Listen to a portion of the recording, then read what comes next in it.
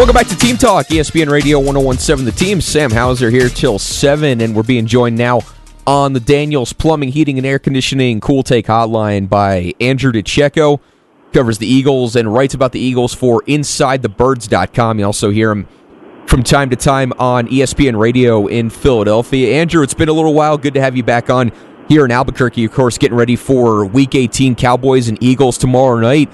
Eagles locked into a wild card spot with this last game still to play. Just give us a little sense of how we got here. First-year head coach Nick Sirianni, some questions in the beginning, but through all that, the Eagles hot right now, 4 in a row, I think 6 of the last 7, and playing some of their best football at the right time, Andrew.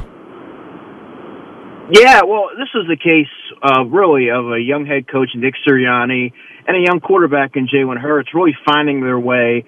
Nick Sirianni struggled with the subtleties and nuances of being a first-year head coach that you typically see, and Jalen Hurts really wasn't consistent early on. There was a lot placed on his shoulders to really carry the burden of the offense, and he really had some shortcomings in the passing game, and I thought that, there was too many times the offense lost its rhythm. They weren't really implementing a balanced attack. The running game was largely absent. And then all of a sudden, right around, I would say, the Raiders game, at the midway point of the season, you started to see Nick Sirianni come into his own as a play caller and exhibit confidence and a commitment to the running game.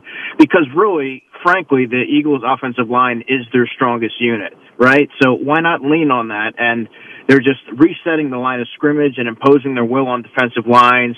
They're churning out yards at 5-6 yards a clip, and they have a 3-headed rushing attack. So they've really leaned on that, taken a little bit of pressure off of Jalen Hurts.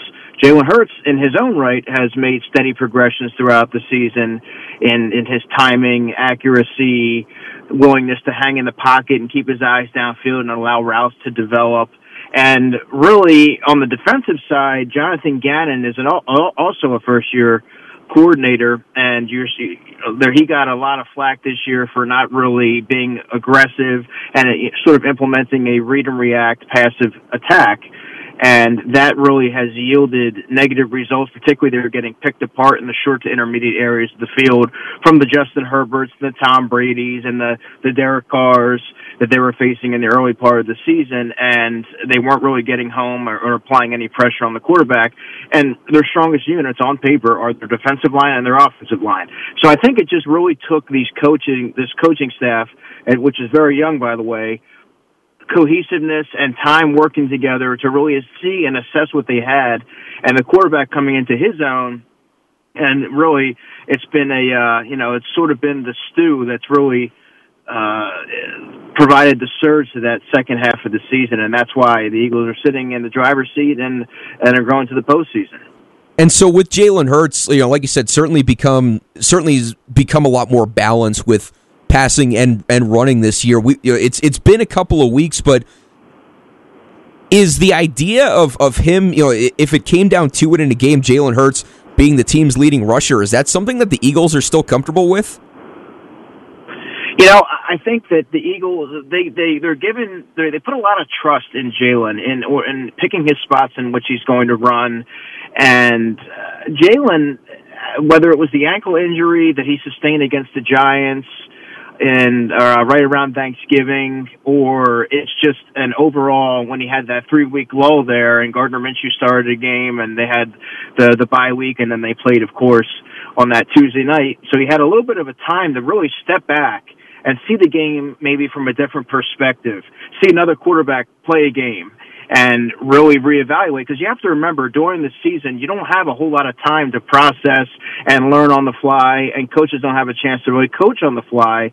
But having that perspective, be able to stand back and see, oh, they're doing this, or hey, I could be doing this better. I don't know if it's the injury or that, but he's really not being so quick to run and bail from the pocket, and he's hanging in there and making some really good throws. He has the arm strength to make every throw, and I think now he's exhibiting more confidence in himself to do that. And I think the coaches are saying, look, whatever you see, make it, if it's you, if there's a running lane there, take it.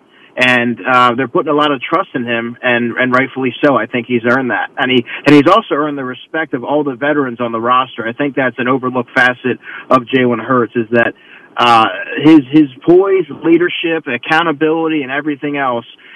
He's a team captain, and I think that's really he really has the locker room, and I think that's very telling for a second-year player. Is the sense with Jalen Hurts that he's going to get the extension, that he's going to be somebody that the Eagles are going to lean on long term, or do you think there's still something significant left for him to prove? Well, it's interesting, right? Because they sit here with 3 first-round picks, and one could assume that, Russell Wilson might be available, or an Aaron Rodgers, or Deshaun Watson, and you know how the Eagles really love having that franchise, quote-unquote franchise quarterback, and they love the passing game. They love the gaudy offensive stats that come with an explosive aerial attack. However, that comes with a cost. You do that, and all of a sudden you're losing potential building blocks in the first round that you really need to bolster the defensive side of the ball. I think that's really where the Eagles really need to use some of these resources, because there aren't any building blocks, there aren't any cornerstones really there to hang your hat on defensively.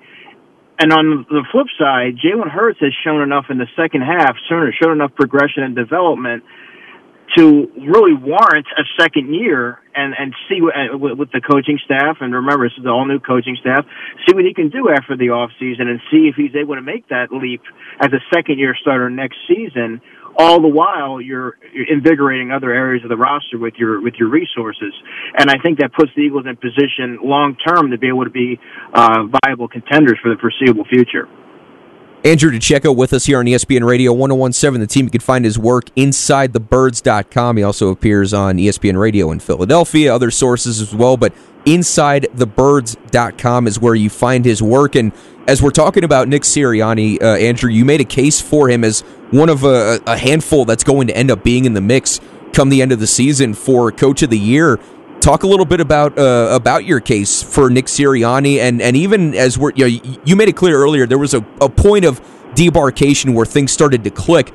When the Eagles were sitting 2-5, 7 weeks into the season, was there still a sense where you could see where the team was going at that point that's led Nick Sirianni into that conversation? Well, I think the really telling thing when they were 2-5 is that he never lost the locker room once. There was a resounding belief and commitment to Nick Sirianni and his messaging, and the players were playing hard. They may have been losing games, but you weren't seeing guys take plays off. You weren't seeing a lack of effort or hustle or anything in that regard that you tend to see when things start to go south, when teams start losing games. And I think that you saw the promise there, and he really started to refine certain areas of his. Remember, he was sort of learning on the job.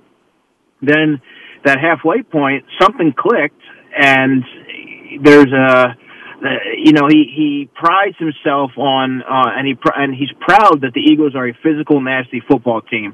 He said that multiple times, and he believes it, and he's actually staying committed to it. There's been moments of growth that you can see where maybe the running game isn't getting off to the fast start that they've, against Washington. I think they only churned out 3.4 yards a carry. However, he's still, I think he rushed, he rushed more than he passed in that game. And that shows tremendous growth, because the old Nick Sirianni implemented a pass-happy passing attack, and that really wasn't the recipe for success. So you're seeing a lot of growth overall in his play calling, and just he went for order on fourth down twice on Sunday in Washington territory in a must-win game, showing a commitment and confidence in his offensive line, which is the strongest unit, to move the pile and get the running game going. So there's something special brewing here in Philadelphia with Nick Sirianni and this particular batch of Philadelphia Eagles. They believe in him, and I think that they're going to be a dangerous team come playoff time. As you make that case for him, and there's certainly a case there, and there are a good handful of coaches that do have a case for them themselves. As you make that case for Nick Sirianni in that discussion for Coach of the Year, ultimately, who do you think will win it? Oh man, it's so tough because there really hasn't been a standout. I mean, if you look at some of the coaches that are getting accolades this year. You look at Frank Reich. I think that the Colts have underperformed given what they have to work with, and it's really there's not a whole lot of teams you could really look to this year. I mean, in the NFC, there's Bruce Arians, but the Tampa Bay's been up and down. They dropped a couple of games that they clearly should have won. They were decidedly the better team. The Rams, I don't know how you can say Sean McVay. I think they still underperformed. So I don't really know what direction you could go with that. In my honest opinion, I think that Nick Sirianni deserves it. Based on where the Eagles were, there are articles being written on him here, absurdly, by the way, that he should be, was he going to be a one-and-done head coach, right? I mean, he had this whole flower speech that people picked apart, and he was really using that as saying that the Eagles are developing, and they, metaphorically speaking, and people took it around with it because of the record, like this, he doesn't know what he's talking about, or what's going, this is a disaster.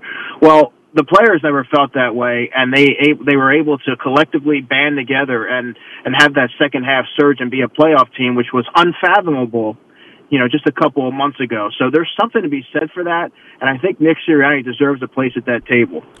What ended up being the big selling point? Because as far and actually, let me ask you this as well. Do we know who else was involved in those interviews, and what ended up being the big deciding point where the Eagles went with Nick Sirianni over whoever else they might have been considering?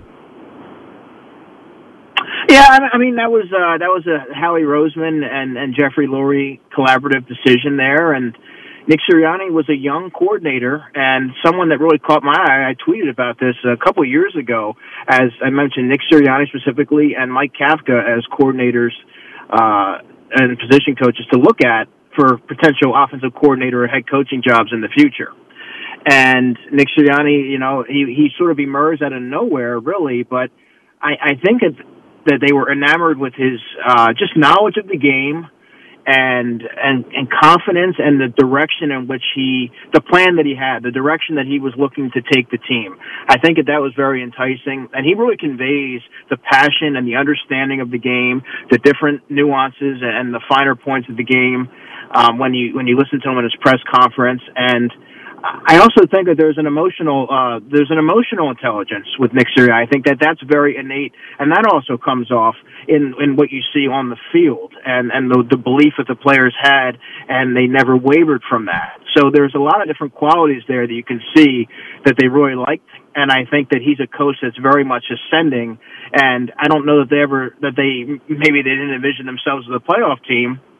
So he may have overachieved in that regard, but I think that they very much envisioned him being a progressive-minded, offensive-minded coach that had a lot of potential to become one of the more prominent coaches in the NFL.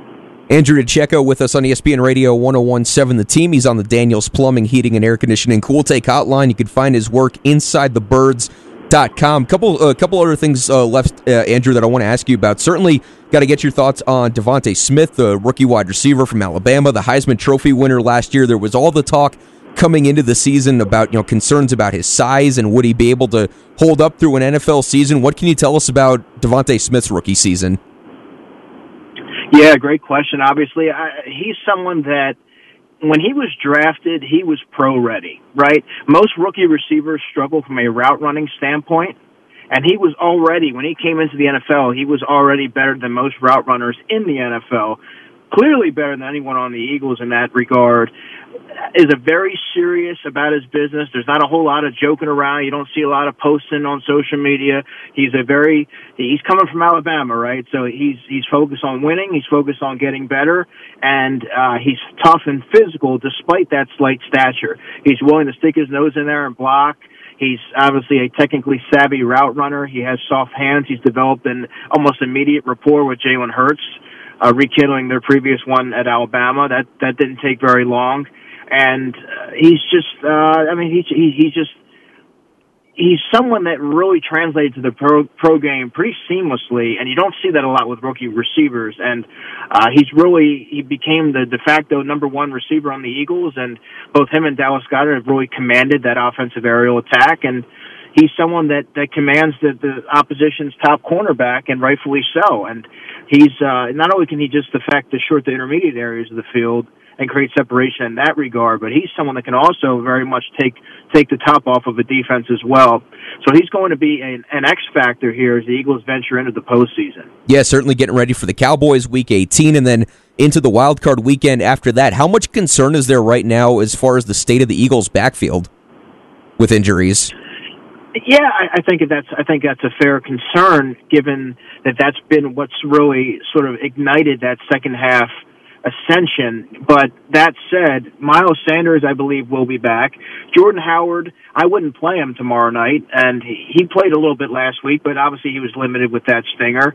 He's really the thunder to Sanders' lightning. But you also have Boston Scott there, who's played a lot of football over the past few years for the Eagles, and important football. I remember down the 2019 stretch, he had an impressive final month of December that really helped enable the Eagles to get in the playoffs because they were shorthanded in the backfield as well. And Kenny Gainwell is a pass receiving option that the team has a lot of confidence in situationally. He was one of their guys that they used in the hurry-up offense and in the 2-minute offense, so they have a lot of confidence in him there. So they have a lot of guys that slot in different particular roles. So it's a very balanced attack, and I do think that as we venture here into the postseason, that they're going to be a fairly healthy stable there. And the Eagles have proven that last week when Boston Scott was the feature running back, they're still going to lean on the running game because that's been the recipe for success. And that goes back to Nick Sirianni's commitment and belief into that newfound philosophy. And I think that they're going to be a dangerous team in the next couple of weeks. Andrew, really appreciate the time. Before we let you go, do you think Doug Peterson will be an NFL head coach next season? Yes, I do. Perhaps with the Jacksonville Jaguars. Doug Peterson is he's a player's coach, right? And I think that's really coming off of that sour situation there in Jacksonville, where you're coming off that Urban Meyer. It just didn't work out there, and you're looking for a coach in Doug Peterson who maybe you get him out of that Philadelphia spotlight. He's able to go down there in Jacksonville and coach without having every little thing looked at or viewed under a microscope. He's able to sort of dip his toe back into the coaching and work with a young quarterback in Trevor Lawrence. He has a good history of working with young quarterbacks, and I think that would just be a really good match there and a much-needed coaching addition to that franchise that really has been lackluster, to say the least, over the past handful of years. Again, InsideTheBirds.com is where you find his work, getting ready for Week 18 and the playoffs going forward. Andrew, thanks so much for coming on tonight. Always good chatting with you. Absolutely. Thanks for having me on.